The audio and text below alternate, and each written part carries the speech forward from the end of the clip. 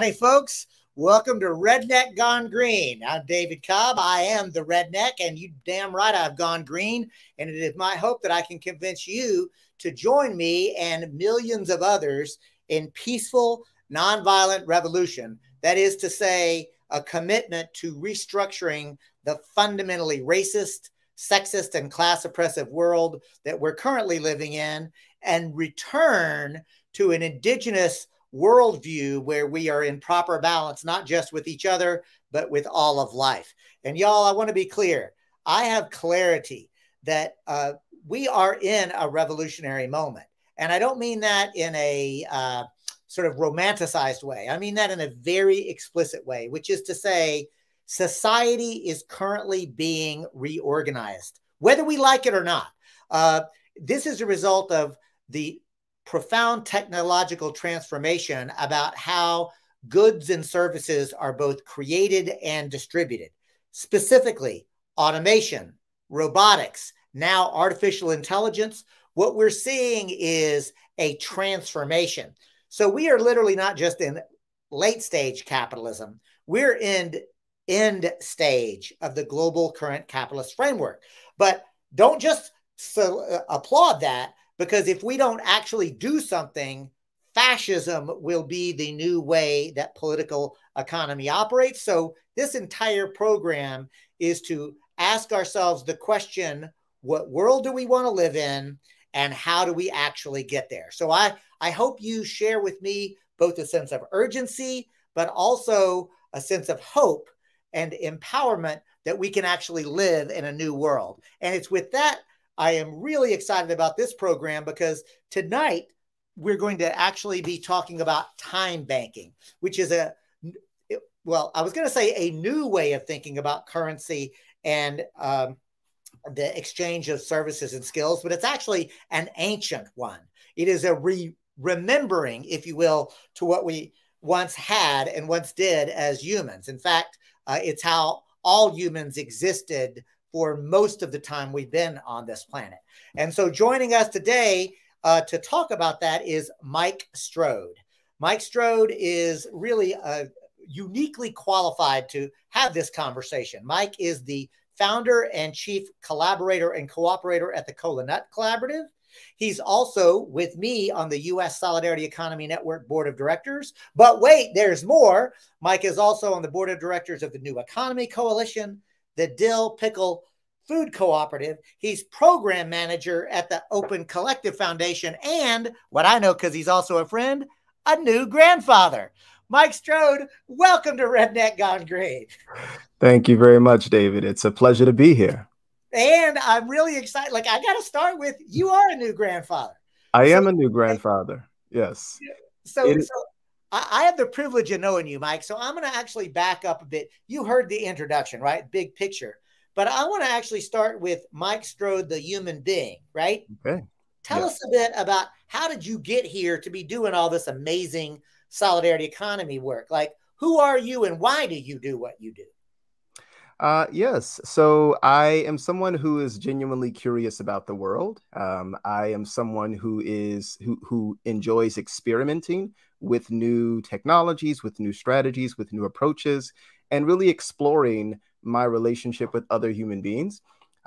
In terms of the way that I approached organizing, I came to organizing initially through religious organizing. I was part of an interfaith group that organized around the Inglewood neighborhood of Chicago. And inside of that space, I was trying to engage with different religious groups to see if they might want to collaborate and to coordinate with one another around some of the work that they might have been doing in communities. And ultimately, that is an entry point for what my organizing evolved into. So my organizing eventually would transition me to becoming engaged with Black Oak Center for Sustainable Renewable Living, Healthy Food Hub, and eventually to the Kola Collaborative. And all of that happened because ultimately I was genuinely concerned about what was happening in the lives of other people. I was genuinely concerned about how I could make an impact in the world. And I wanted to better understand, what are some of the deeper systemic changes? or things that were happening beneath the surface of the world that I might impact, that I might affect, so that the world might be transformed and changed. Fantastic. And Mike, I love the arc and how you started with I'm a genuinely curious human, and I've experienced you that way, right? And I also appreciated how you talked about both Black Oak and then the Food Hub and then the Kola Nut Collaborative. Can you tease out a little bit about, like, to me that's a natural arc. I bet it is to you as well. But for our viewers and our listeners, explain that arc of from Black Oak to the Food Hub to the Kola Nut Collaborative. Yeah, so this actually maybe connects further to your question about being, me as a human. So I encountered a place called Black Oak Center for Sustainable Renewable Living while I was on the parent council of my daughter's school, Betty Shabazz International Charter School in the Grand Crossing neighborhood here in Chicago. I got to stop you because I know the name Betty Shabazz, but I bet some Yes. folks don't. So it needs to be said. Tell us why that name is so important. Betty Shabazz is resonant because that was the widow of Malcolm X, and ultimately that school was named after after the great Betty Shabazz, because ultimately the desire was to instill an African centeredness and African lens into the hearts and minds of Black children in that community, in that neighborhood, and part of that involved getting them engaged in other things. So one of the things that ended up being part of my role on the parent council was bringing Black Oak Center to the school to launch what they called their Healthy Food Hub, which ultimately you had families in that school that were vegan or that were gluten-free or that had other types of special dietary needs. And we were trying to figure out how we could get those families closer to the food system that they desired that was not available in their surrounding community. And this is circa 2008. And it was through my relationship with Black Oaks that I came to understand permaculture, understand agroecology, and have a really systemic understanding of the environment and our food system. And it is that lens that led me to both time banking as a practice that we could engage in community as in order to figure out how we could better meet our needs as a community, but also to a systemic lens around how to think about environment and ecology as they relate to economy, and a systemic view of the economy as something that I actually could have an impact on, and that was not primarily concerned with my household budget or was not primarily concerned with dollars, but was really concerned with how we structure ourselves so that we can meet our social needs. And, Mike, what I love every time I have a conversation with you, whether it's, private, whether it's an organizing small group, or whether it's public conversations like this, you always break it down without dumbing it down, right? Like you speak plainly and simply, but also clearly, right? And what I love about this notion of, and y'all, I want all of us to be thinking about, economy is not something that only economists can understand. It's not something that only experts can know. Like, the reality is the word economy comes from the Greek. And Mike, I know you know it, so I'll put you on the spot. Translate economy from the Attic Greek for us. From the Greek, oikos, home. And so the management of home and the study of home, economy and ecology are related.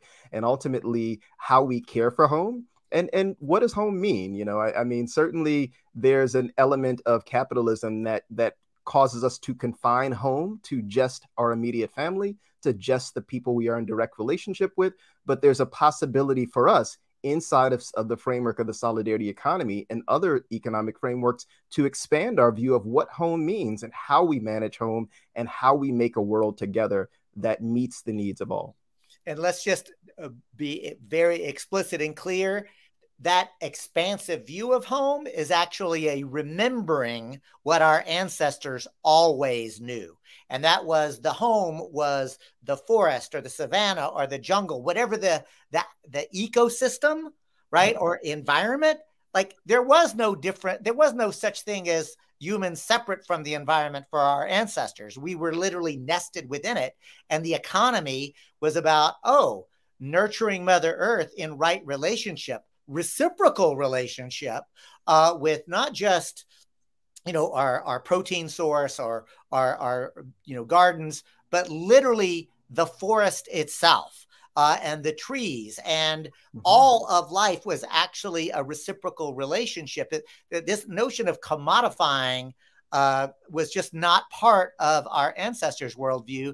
And I want to use that to segue, and I bet you can already predict where I'm going, because the Kola Nut Collaborative is very particularly named, isn't it? Absolutely so. And yeah, I'll just kind of extend on what you'd said, right? You know, if you think about home as place and as place-based societies, as us remembering our own personal indigeneity and our own social, our own cultural indigeneity, if you poison the river for one household, all of the households suffer. And so home meant like all of the people around you, because it wasn't possible that, you know, you could just protect the four walls of your own building and then you know you wouldn't have the chance of being knocked over by something assailing that village. And so ultimately the Kola Nut Collaborative is actually situated in that context. It comes out of West African cultures and ethnicities, particularly Igbo cultures and Yoruba cultures. And the kola nut is something that's traded in West African society as a symbol of hospitality, as a symbol of welcoming. When you walk into an Igbo household, if you are not welcomed with the kola nut, it's very possible that they are trying to rush you out the door. But, you know, you might take a piece of kola nut, you might break it apart, you might each take a sliver of that kola nut, drink some water or drink some soda with it. And that is a symbol of you being graciously welcomed into that household. And between villages, you might trade a basket of kola nuts to say, I want to have a beneficial trading relationship with you. So in my mind, you know, when I thought about the Kola Nut Collaborative, it's currency that has both value and values. And ultimately, I was trying to help us think about something beyond the dollar, which, you know, it has a certain set of values embedded in it. Do we think about those values each time we spend the dollar? Maybe, maybe not. So ultimately, the Kola Nut Collaborative was meant to expand our thinking to think about what other ways we could trade and exchange. Folks, you're listening and or watching Redneck Gone Green. This is a weekly podcast video blog where we ask ourselves, what world do we want to live in? And most importantly, how the hell do we get there? Tonight we come on weekly. Our show is live. And so if you're watching live, you can join the conversation by making a comment into either YouTube. We're also on Rumble. We're also either on or soon will be on Facebook. And I also want to say, check it out. We're about to go into podcast format as well. We're talking to Mike Strode. Mike is a solidarity economy theorist and practitioner. He is with the Dill Pickle Food Cooperative and on the board of directors of the U.S. Solidarity Economy Network and the New Economy Coalition. In addition, he's the program manager at Open Collective and a founder and a chief cooperator at the Kola Nut Collaborative. Mike, I want to get us now directly into, tell us, and we'll do it this way, tell us conceptually about what time banking is, and then we'll get into what does that look like at the Kola Nut Collaborative very concretely. So let's start with, what the heck is a time bank? A time bank, it is a bank of time. So it's trading time as a currency. It's treating the hours in your day as if they were a type of currency that you could exchange with other people. So one of the things that I genuinely love to do is I love to ride my bike. I love to teach people how to ride bikes. I love to help people better understand how to, you know, manage and maintain their own bike. And so ultimately, if I were in the time bank and I were offering a service up to the time bank, I might offer some bike maintenance tips, and bike riding strategies. And I might do that for 2 hours of my time. So if I offer that to someone in the time bank and they take me up on that offer, I earn 2 hours in the time bank that I can then use to spend on something that I need. And I always need household organizing support or garage organizing support. So that's something I could take my 2 hours, seek support inside of the time bank for someone to help me organize my garage. And in that way, we've banked our time and we've spent our time with other people. So time banking is really about this process of both mapping out the needs in a community. So what do people need? Do they need garage organizing support? Do they need bike maintenance? Do they need someone to look after an elder? Mapping out the needs, mapping out the offers. So the things that people have to offer inside of their community, bike maintenance, garage organizing, facilitation, workshop design, whatever it might be. And then matchmaking between those offers and using the time as just a way to to grease the wheels, just to make sure that the exchange is fluid. You know what I love about this, Mike, as you're describing it is premised on really a conviction, not just a belief, but a conviction that everyone has some unique skill, knowledge, or experience that can benefit other people. So it both celebrates the individual and unique skills and knowledge and so forth, but it also puts it in the context of reciprocal exchange, like offering that gift to others as a way of benefit. And instead of just relying on money to facilitate that, it's just about exchanging one's time through this system of reciprocity. Have I got that right? You do. And certainly, when Edgar Kahn wrote the text around time dollars and, later wrote the follow-up text to that, one of the key values around time banking has always been everyone is an asset. Everyone has something to offer. Everyone has something to share. And time banking is both a way to practically meet needs, but it's also about orienting yourself towards recognizing that the money economy values one particular a few particular types of labor, right? And it values them at very different scales. And when we step back from the money economy, it has the opportunity for us to think about how do we want to value different forms of labor in our community? How do we want to value the care economy or care labor? How do we want to value someone who's moving into eldership? And this is something that I've had actually show up in time banking facilitations and workshops where someone was like, I'm an older person. I'm not really going to go move a couch or anything like that. I'm not sure exactly what I have to offer. And, there were infinite stories. There was infinite wisdom. There was all sorts of advice that could show up inside of this person. And sometimes it might just be companionship. So just recognizing that through the time bank, you can learn that there are lots of different things that people need that they would never ask someone to do for money, right? They would never go out and try to give someone $5 to spend an hour of time with them, but they might ask for that in a time bank. And so the time bank is trying to get people in the practice, in the habit of determining what is it that I need, what is it that I have to offer, and what do I need to show up well for those exchanges. When I think about this and when I listen to you, not the first time, one of the things that really comes up is it's a cultural exchange and really almost a celebration at the same time. So it's taken the idea of commerce and literally celebrating it in a cultural context as well, right? And to me, that's just like I don't normally hear leftists talk like that. Yeah, it's for me, and this actually goes back to my relationship with the Healthy Food Hub. So the Healthy Food Hub had a very specific purpose for which it was set up. It was set up to provide a way for families that had unique diets inside of that school to access the foods that they needed to fulfill those diets and in some way connect them back to the food system. But the thing that happens when you set up a marketplace is that the thing that you intend to happen is not always the only thing that happens. And so what happened inside of the Healthy Food Hub is that when people came into relationship around food, they also started to develop other relationships. You might learn about someone who had a particular health issue inside of the Healthy Food Hub, and maybe you were just shopping alongside of them, the first week, but by, week 7, of you having seen them regularly inside of the Healthy Food Hub, something about their condition and whether or not they should be buying the thing that they're buying. And you might ask them about that. So just like that particular marketplace of the Healthy Food Hub, the Time Bank is about creating bumping places so that as people get to know one another, they get inside of one another's lives. And perhaps you can expand the boundaries of home. You can expand the boundaries in which people care for other people without necessarily needing to monetize it. It's just you're learning about other parts of your community and other ways that people engage.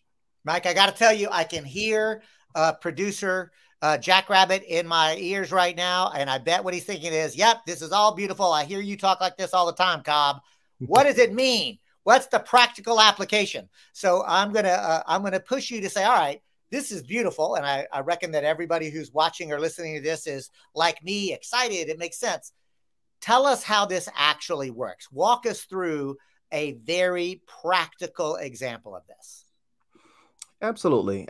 So the practical examples that I offered were around the bike maintenance and around garage organizing. Those were individual to individual collab connections, right? So this is an individual to individual exchange. That's one application of time banking, being able to connect people in a community on a block in the same way that when we saw the rise of mutual aid and the top of the pandemic, develop these pod mappings and, develop these ways that community pods and neighborhood pods were developing. This is what time banking is meant to do. It's meant to be a continuous way to map out the assets in a neighborhood. So you can do that on an individual to individual level. Now, let's think about an individual to an organization. So the Healthy Food Hub, at the time that we were running the Healthy Food Hub, we had a lot of demand for people who wanted us to open new distribution sites. Now, in order to open a new distribution site, we needed people. We needed additional bodies to do that.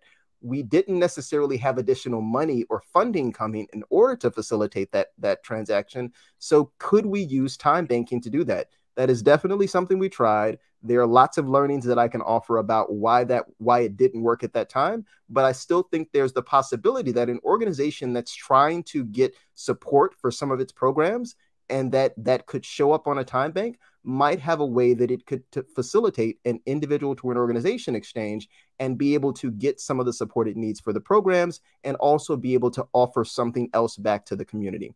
So that's another element. Then you start to think about these individual to these organization to organization exchanges. So individual to individual, individual to organization, organization to organization.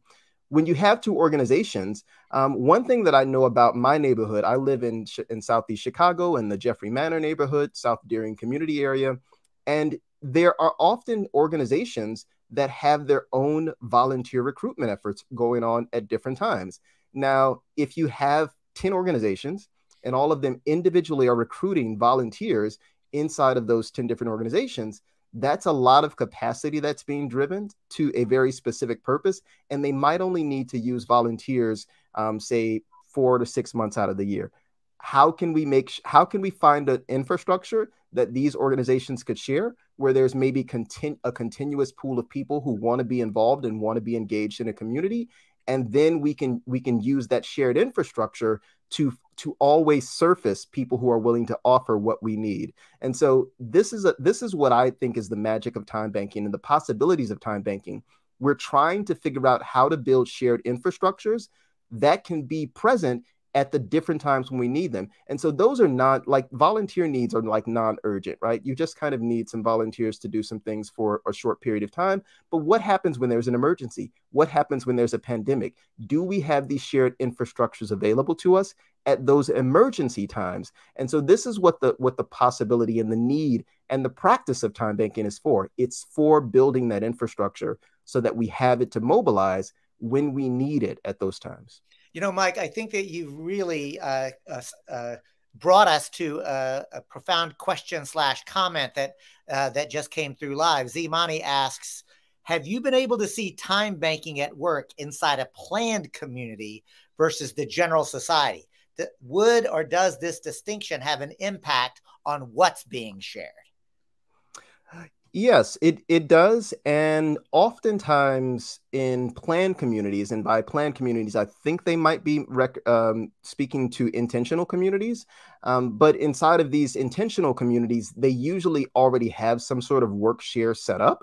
And so it's not like time banking is maybe not as necessary because they might already be doing and facilitating activities that bring people together and that help people get involved in one another's lives. So you could certainly set up a time bank inside of a planned community or an intentional community, but there might be other strategies that you might use inside of that context, especially if those people are already invested in one another.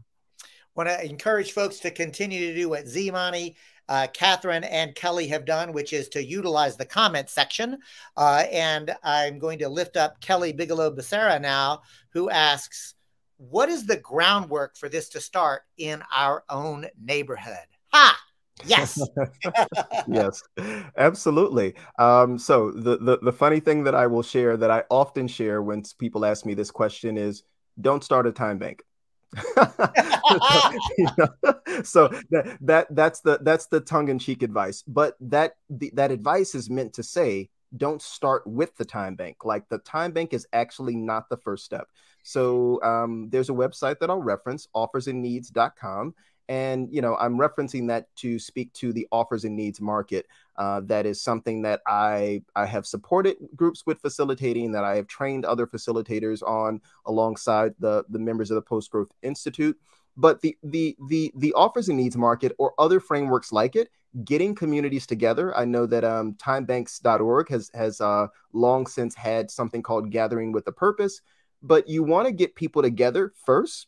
And once you get people together, you want to get them to talk about what they have to offer. You want them to talk about what they need. You want them to be able to start the process of connecting around what they have to offer and what they need.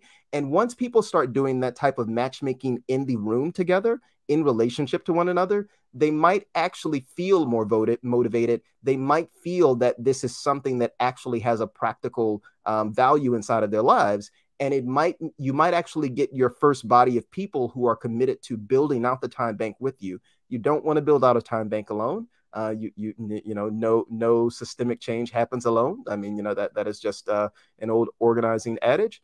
And so ultimately, you want to get people together.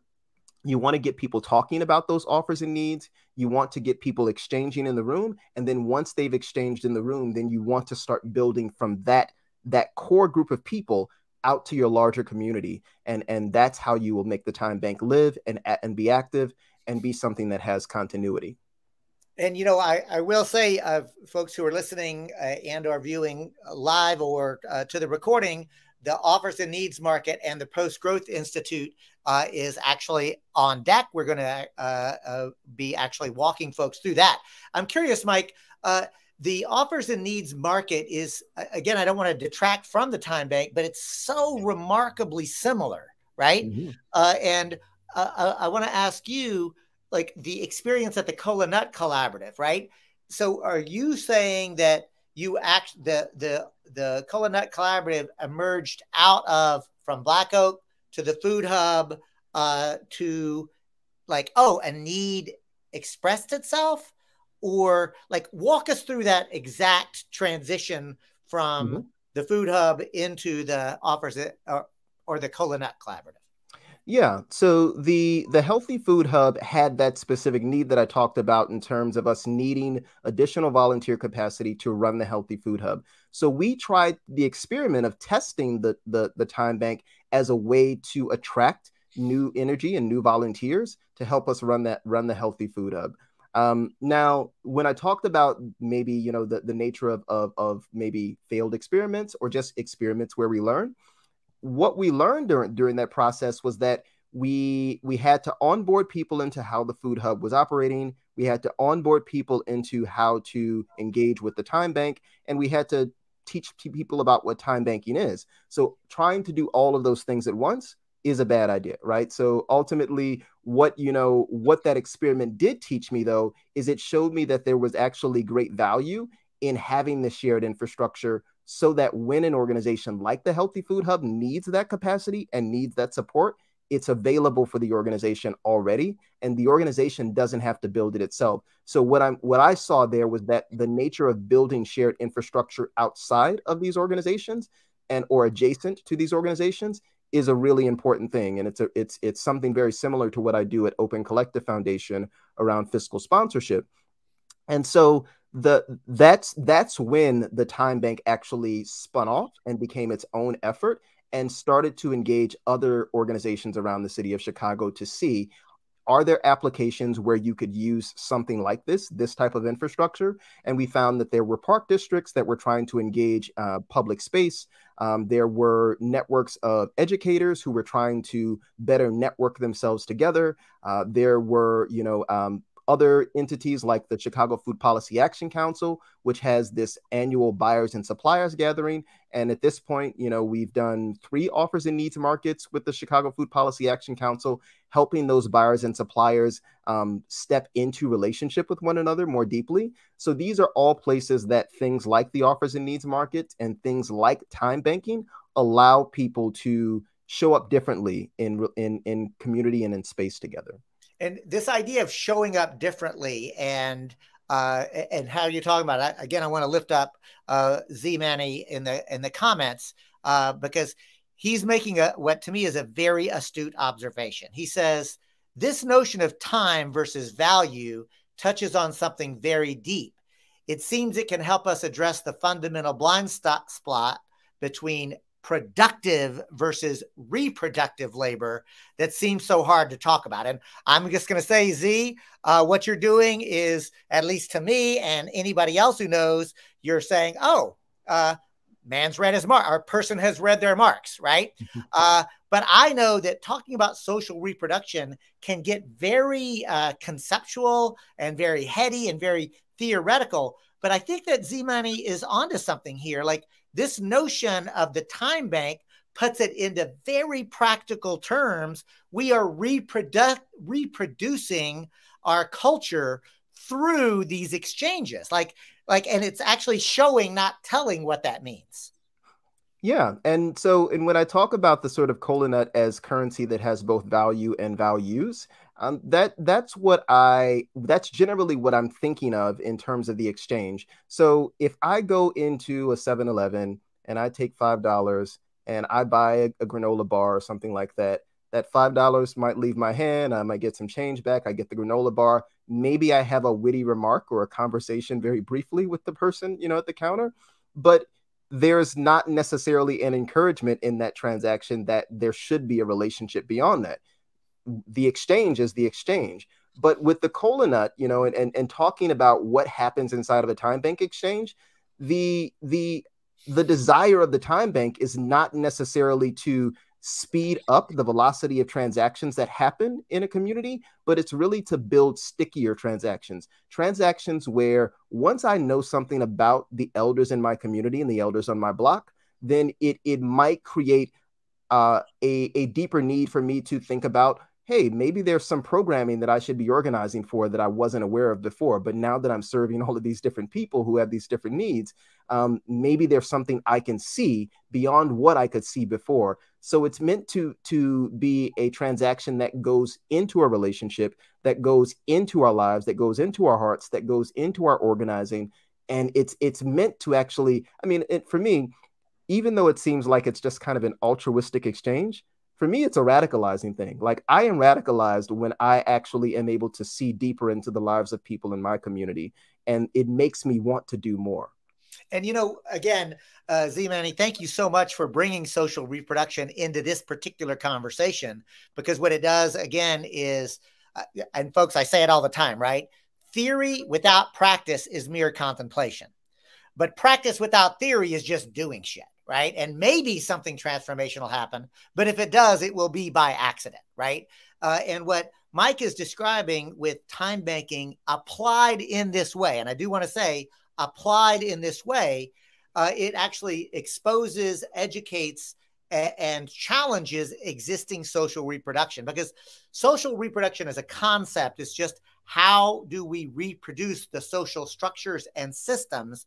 And mainly it's on the basis of preconditions around demographics, education, inheritance of material property, legal titles, etc. It's really the maintenance and continuation of existing social relations. And because our existing relations are fundamentally racist, fundamentally sexist, fundamentally class oppressive, we are reproducing them whether we like it or not. When we go and buy that granola bar at the convenience store, we may not be intentionally saying, I'm going to uphold capitalism and white supremacy and heteropatriarchy, but we are. Yeah. Right. And that's the thing. When we begin to engage in reciprocal relationships, meeting needs together, you take the money out of the equation, something different happens. And I think that this is, back to Z-Manny and anybody else, Kelly, Catherine, others who have already joined the chat. I want to lift up the next comment that Z-Manny makes, and that is, Mike, do you think one can speak in terms of a human being's fundamental right to time? For one thing, as a prerequisite to having a functioning democracy. Yes. Yeah. So This comes up often inside of time banking spaces because I am often asked, is it possible to implement a time bank in a space where there's time inequity, right? So there's an inequitable distribution and disbursement of time. Maybe there's the theory that we all have the same 24 hours, but we don't. There are some people who need their more of their 24 hours to meet their fundamental human needs, to meet their household needs. And so ultimately, the sort of fundamental right to time for me is that, and this actually goes to the way that time bank exchanges work. So time bank exchanges are all hour to hour. It's equal, right? It's an equal exchange of 1 hour to 1 hour. Now, there are some folks that question that when we're doing these time salons or doing these offers and needs markets. They're like, why? I mean, I have a skill that's highly valued in the money economy. Like, shouldn't my hour be worth two? No, it shouldn't. Your hour is actually voluntary. And also, if you have earned more inside of this other economy that we recognize to be inequitable, then it's possible that you might want to show up differently in this other economy that we are creating. In this relational economy, in this reciprocal economy that we're creating, we actually want people to who maybe have earned more in this other economy show up with more of your time, because this other economy is already rewarding you with money. And we want people who may have less time to think about, it's okay if you need to ask for a bit more in this context, because we recognize that reciprocity does not mean that we have to hold each other in debt servitude to one another. We can find ways to meet our broader community needs, and we don't have to kind of use these inequitable valuation systems that we've come out of to meet those needs. And we don't have to punish people for not having as much time to go out and support the rest of the community. So the time bank is really meant to break culture, right? It is a transitional culture from a moneyed economy to ultimately, I don't think that in the future that I imagine of a solidarity economy that a time bank needs to exist. At some point, we don't necessarily need to measure this. And one of the stories that I often tell is actually of the time bank that inspired Kola Collaborative. So we were inspired by a time bank out of St. Louis called Cowrie Collective, started by Chinyere Ote. And the Cowrie Collective had been going, for a clear decade, when it was decided that it would close. Now, once that time bank shut down in St. Louis, it's not like the relationships that were developed in the time bank disappeared, right? People still had connections, people still had relationships, people were still engaged in one another's lives. So the value of the time bank keeps going on even after the time bank doesn't exist. And ultimately, I think that the business of a time bank is to put itself out of business, right? We should phase out the time bank eventually, but we need a transitional phase from this place where we are accustomed to exchanging money to where we become a little bit more culture to exchanging time, and then eventually we don't need a valuation system to measure our exchange. We are involved with one another at that point. I just got to say, I just want to remind folks, I'm sure I'm not the only Trekkie in the crowd, right? But remember, in the Star Trek universe, money itself is obsolete, right? And that is a thing, right? And I also want to, especially in this sort of transitional mode, I want to lift up Catherine, who did make a quip, which I think is both funny but also an important one. Catherine says, "Hey, maybe sometimes we just want a granola bar." And like, this is the thing, like the time bank is not meant to say, no, it replaces all the other ways to facilitate transactions, right? It's not an either or. Yeah, I mean, very true. And like, I am maybe a little bit, idiosyncratic in the time banking universe, because there are some time bankers who swear off money altogether. They're like, there should be no money involved or adjacent or engaged around time banking. And the truth is that I recognize that, in the budget, and actually this comes out of Stephanie Rearick and the Humans Network. So there's this budget spreadsheet that Stephanie Rearick developed. And in that budget spreadsheet, there is a place for time banking, there's a place for money, there's a place for swap, there's a place for barter. I mean, there are different places and different modes of exchange for all of the different ways that you might decide to meet your needs. And the truth is, as we are exiting capitalism, right? As we're exiting the space where capitalism has our full attention, we might need multiple modes of exchange. And I'm not convinced that like time banking is going to meet all of the needs that are present in my community. So yeah, some people just need to go get a granola bar because they need to keep their energy up because maybe they're running Uber, right? But ultimately we want to figure out how we can wrest back time for those people too, right? So we want to give people different ways that they can exchange and meet their needs. And if time banking is a way that allows people to recover some of their energy and some of their time so that they don't have to pursue as much of the money economy, that's what I want to do, right? That's what I'm most interested in.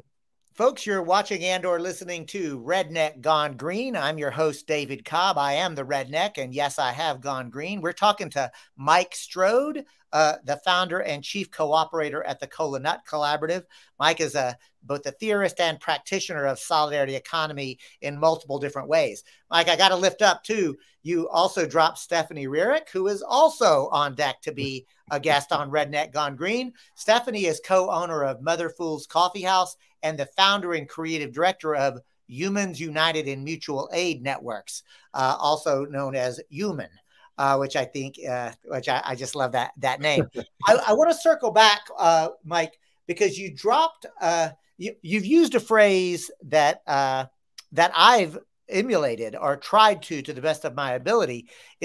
I've heard you say it: good enough for now, safe enough to try. And I wonder if you could expound on that a little bit, because you touched on it a little bit earlier. And I think that's so very important, because some of us, and I know I can be in this category, feel like, wait, I don't have it all worked out yet, so I'm not ready. So tell us what you mean. Why do you often say good enough for now, safe enough to try? Yeah, and I learned it as a part of my training in sociocracy and my engagement with the consent decision making process, and so that's where the phrase comes from for me. But the reason that I use the phrase so often is because it is very possible for the perfect to be the enemy of the good, and we often will pursue perfection to the hindrance of to the detriment of trying an experiment, and so. This is also why I say don't start with the time bank. Start with a community of practice or a community of folks who are gathered together to explore this idea of exchanging with one another, because that's good enough, right? That's a good enough starting point so that you can figure out if this has application in your community. And the important thing for me is not that this is a universal strategy, but it's that it is a strategy that is in your toolkit, that is in your toolbox, that you can explore and experiment and test out. And maybe you test it out and you figure, well, there are elements of this that really don't work for my community, or it doesn't have broad application right now. I'll put it on the shelf and maybe I'll pick it back up later. But if you never step out and try a good enough experiment, then you won't have any data on which you can measure whether or not it's working. I love that too, because, and again, another thing that I talk about, like, look, you have to have a theory, and the theory does not just mean an abstraction, right? Theories, like, everybody has a theory, by the way, because a theory is just how things work, how the universe works. And it has inherently a predictive assumption. Like, if this happens, then that, right? Mm-hmm. So we all have a theory about how the world works. Frankly, most of us, our theory is unexplored, unexamined. It's just assumptions that we make, but we haven't really explored it, right? But what I like about this is that this is grounded in a theory about human need, about how to get human needs met. And that, like, what I like about it is it doesn't assume that humans are either fundamentally angelic, nor does it assume that human beings are fundamentally demonic, right? It actually, to me, that reflects a theoretical understanding of how humans actually are, which is we basically do what we're incentivized to do, right? And what this is doing is finding a way to incentivizing the better parts of ourselves, and to offer it in. It's really a gift economy when you really get down to it, right? Like, or it's moving us in that direction. Am I going too far? No, you're absolutely right. And this is why I say that, like, eventually I think the time bank would phase itself out.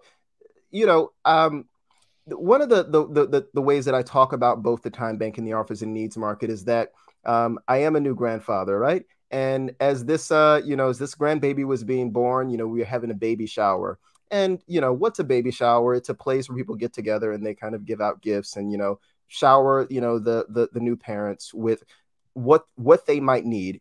Now, as we were preparing for this baby shower, I was thinking about how can I bring more of myself into this moment that we were having. And what I ended up doing at that baby shower is that I put up a wall and I put out these cards on the table, and I said, it was one offer, one piece of advice, and then there was something else, something else that I had 3 lines on there. But essentially, I was creating inside of this baby shower an offers and needs market so that we could have people who may not want to get a larger gift, have another way to meet the needs of this family that was developing and show up for that family. And so for me, it's ultimately about this practice pervading my life. And so I've probably got more hours on the time bank than I ever need. Like I don't ever really need to go into the time bank to exchange, and I have very little interest in it because I have a lot of my needs met. And so there will come a point where people are so engaged with this process, they're so invested in how this shows up in their life, that maybe they're not necessarily interested in getting the reciprocity back because they know they can ask for it when they need it, right? I have a neighbor that I know I can go to and speak to about like checking for my packages or watching the house or closing my garage door if I left it open, right? I don't necessarily have to put that on the time bank. And that is what I think is the magic of the incentive. The incentive is really meant to get people into a habit, but once they have the habit, you can just throw the incentive out. I mean, it's a time bound thing. So that's how I see time banking. And it's interesting too, because your last comment makes me think about one of the things that I've heard you talk about in other spaces, and that is how the time bank actually fosters innovation and innovative problem solving. And it feels like, can you say a little bit about that? Like what you mean whenever you talk about how it encourages people to think creatively about, to think creatively about their own needs and how to get them met? Yeah. So, I'll connect that to talking about the time banking as an arc for the solidarity economy, right? And so when we think about the solidarity economy, there are sometimes these larger, more massive structures we think about, right? We think about worker cooperatives, housing cooperatives, participatory budgeting, community land trust. And what I've often talked about in spaces where I'm sharing about the relationship between time banking and solidarity economy is that every one of those things I've just named is hard. It requires deep cooperation, deep collaboration, a lot of conflict resolution, a lot of facilitation, all these skills that we're not necessarily sure when we start out these efforts that we have available to us. And so the time bank is a way for us to actually map what those skills are that are present in our community. And then and it's possible that when you see this sort of map of skills that are present in your community, you realize that you can solve problems that you didn't know that you had the skills to solve. And so the time bank is meant to be maybe a way to open up your mind about what's available to you. And then once you know more about what's available to you, you might be more willing to tackle a much bigger problem. And so one of the sort of elements of that I've referenced around the pod mapping and the pandemic response in 2020 is that we didn't necessarily know that we had the infrastructure at that time to build modern mutual aid networks.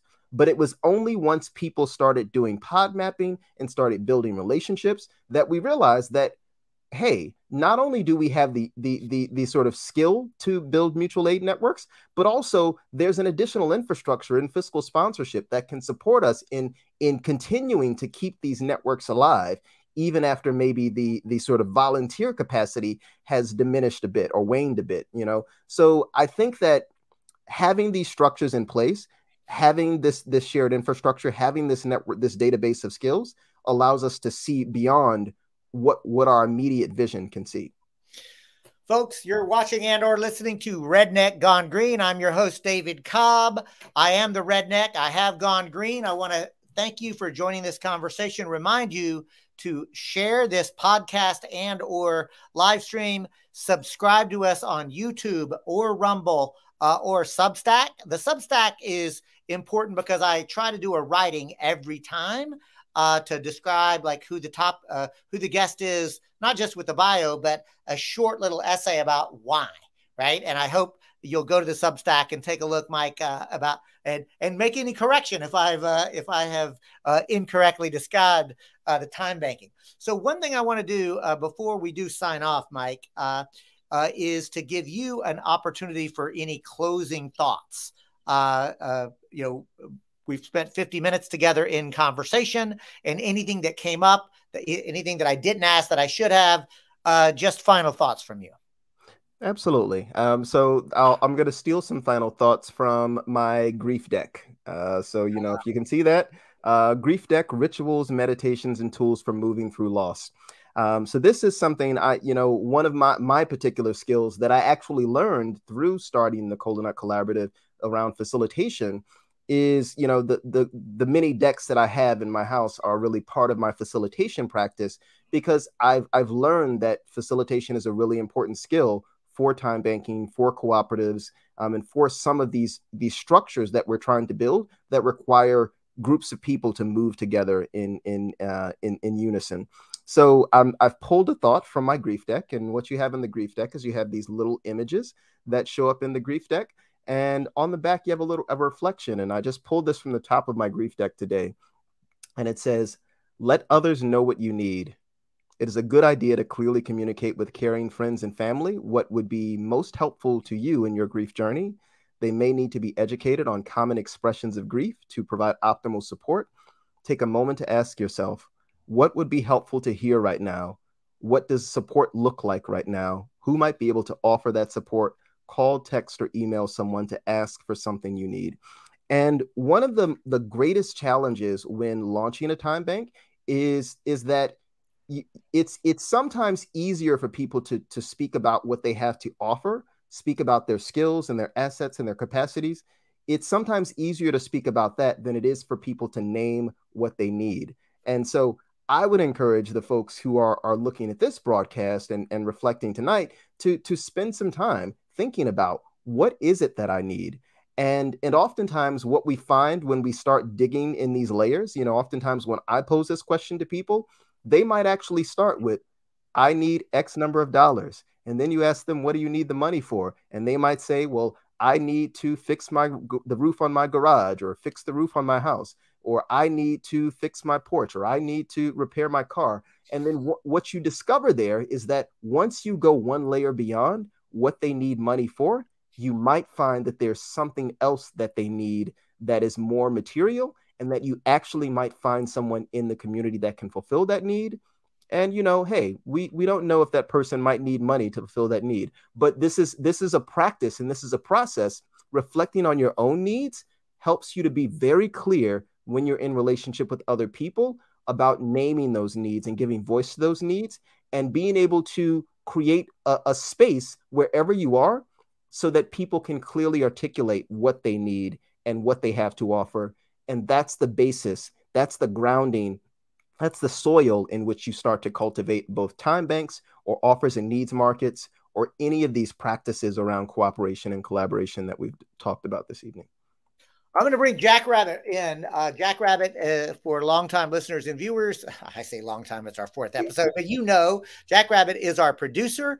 And Jack, how's this conversation going? Because I know that you weren't that familiar with time banking when we started 54 minutes ago.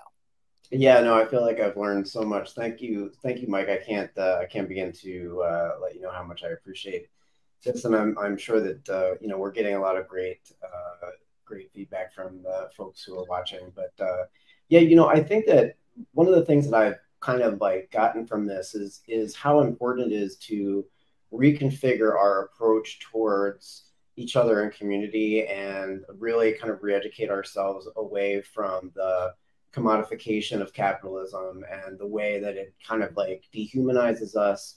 Like there was a number of different things that you mentioned, Mike, that really really struck me. You know, one of them was this idea like that the way that time banking.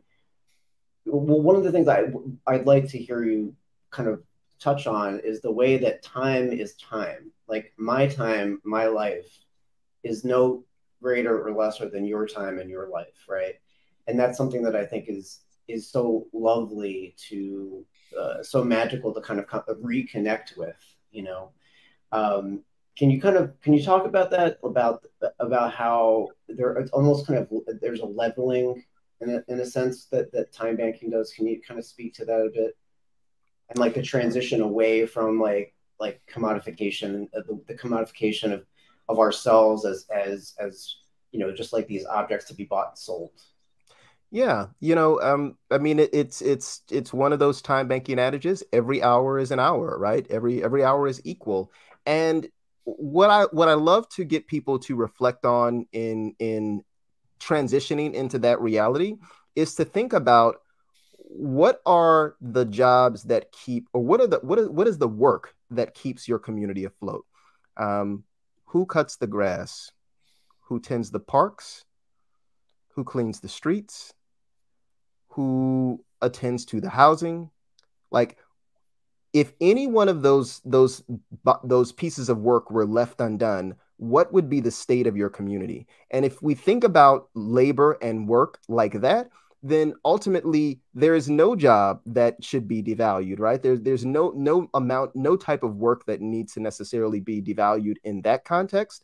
And every bit of labor is important, because you couldn't do whatever is the job that allows you to accrue, several $1,000s a day or whatever it is that you might be making, if you didn't have these other pieces of work happening in our community. And so in that context is where I think about all of these hours are equal, because all this work is important and all of this work is needed to build a community. And we've just created a society where we've just named it like, oh, this feels like more important work, or you spent more time in school, and therefore I want to bump your pay to this astronomical amount. But all work is important. So I just want to say, Kelly gives a big shout out to you, Jackrabbit, appreciating your key point. Mike, I want to let you know also before we sign off that Catherine was really intrigued, inspired, and curious about the grief deck. And I'm going to ask you, can you come back on at some future time and we spend a little more time on that grief deck? Because I think that would be an interesting conversation. Absolutely. And I want to thank all of you for joining us here on Redneck Gone Green. Remember, we come to you every week with a practitioner of how do we get to a new world, one that is peaceful, just, democratic, and ecologically sustainable. This goes beyond the ain't it awful into the what is the world we want and how do we get there? In that spirit, next week, we'll be joined by Michelle Edelman-McCormick. Michelle is a co-founder of Cooperation Vermont, and she is also the general manager of the Marshfield Village store, which, check this out, over 100 years of doing commerce, and she and others just transformed it, transitioned it into a worker-owned cooperative. Lots of lessons learned there. Remember, folks, the new world that we want is possible. We know we have it in our heads. We hold it in our hearts. All we have to do is use our hands to build it. Peace.